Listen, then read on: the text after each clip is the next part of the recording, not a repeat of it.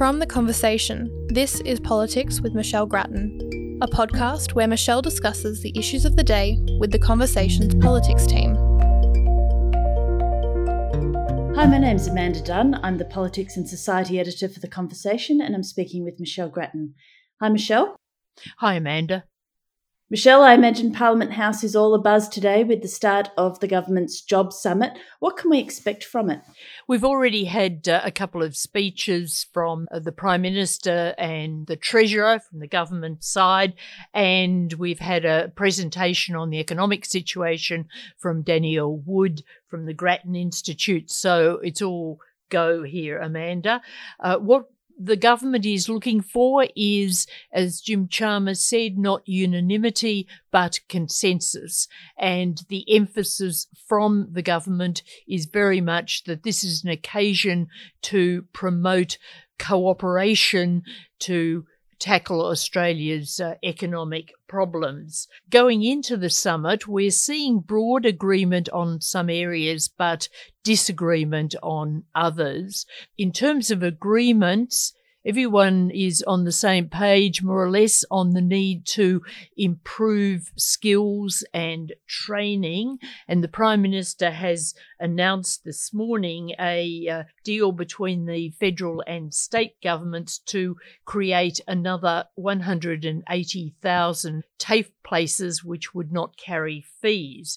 And this will be at a cost to the various governments, federal, state, territory, of more than $1 billion collectively. We're also seeing, I think, a broad agreement on migration, that we need more migrants to tackle the acute labour shortages that the economy is facing. We don't have a number yet, but the basic point of an agreement is very important, because migration is always contentious and unions have tended to be wary of boosting numbers in the past.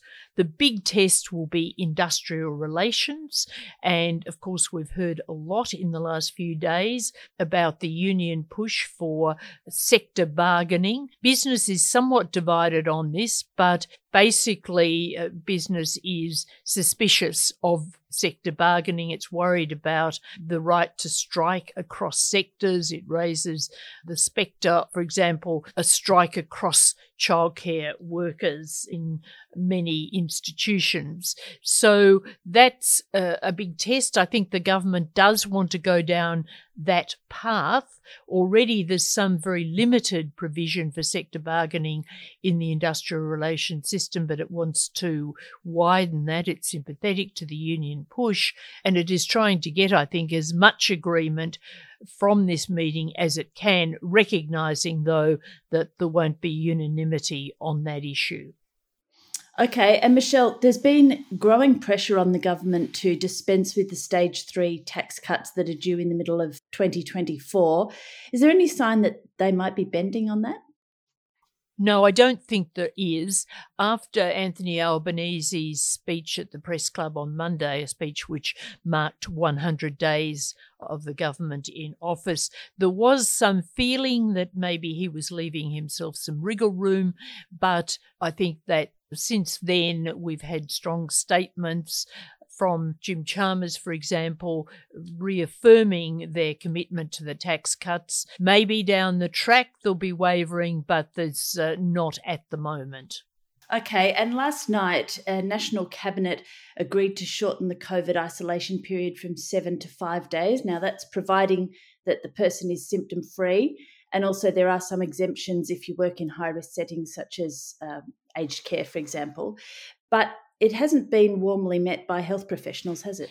No, it hasn't, and I think this is an interesting decision. There's been strong pressure from business to do this, and also from the New South Wales government in particular, But as you say, the health professionals have been more doubtful.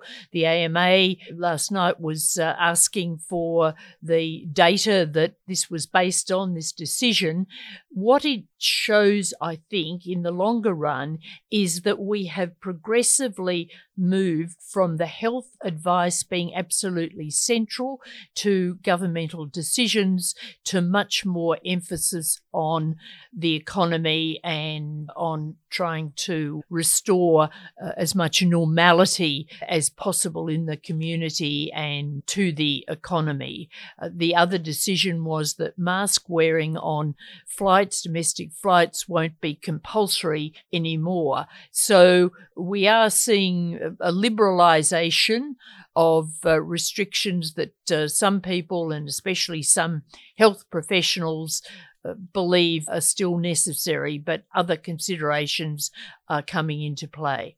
All right, and Michelle, next week Parliament sits again, and there will no doubt be a lot of focus on the member for Cook, on the backbenchers.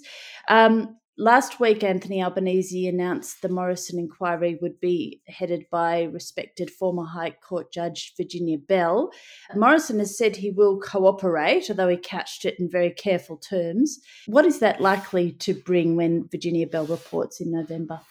We can't, of course, know the detail, but one would expect that she would reflect the Solicitor General line that in moving into those several portfolios, Scott Morrison didn't do anything illegal, but he did break conventions, especially by not announcing what he was doing. Now, the report will come in late November, and very soon after that, on the present schedule, there'll be a book about Morrison by journalist Nikki Sava, who's been a pretty trenchant critic of the former Prime Minister. So I think that that period will be another bad one for Scott Morrison and, of course, by extension, for the present opposition.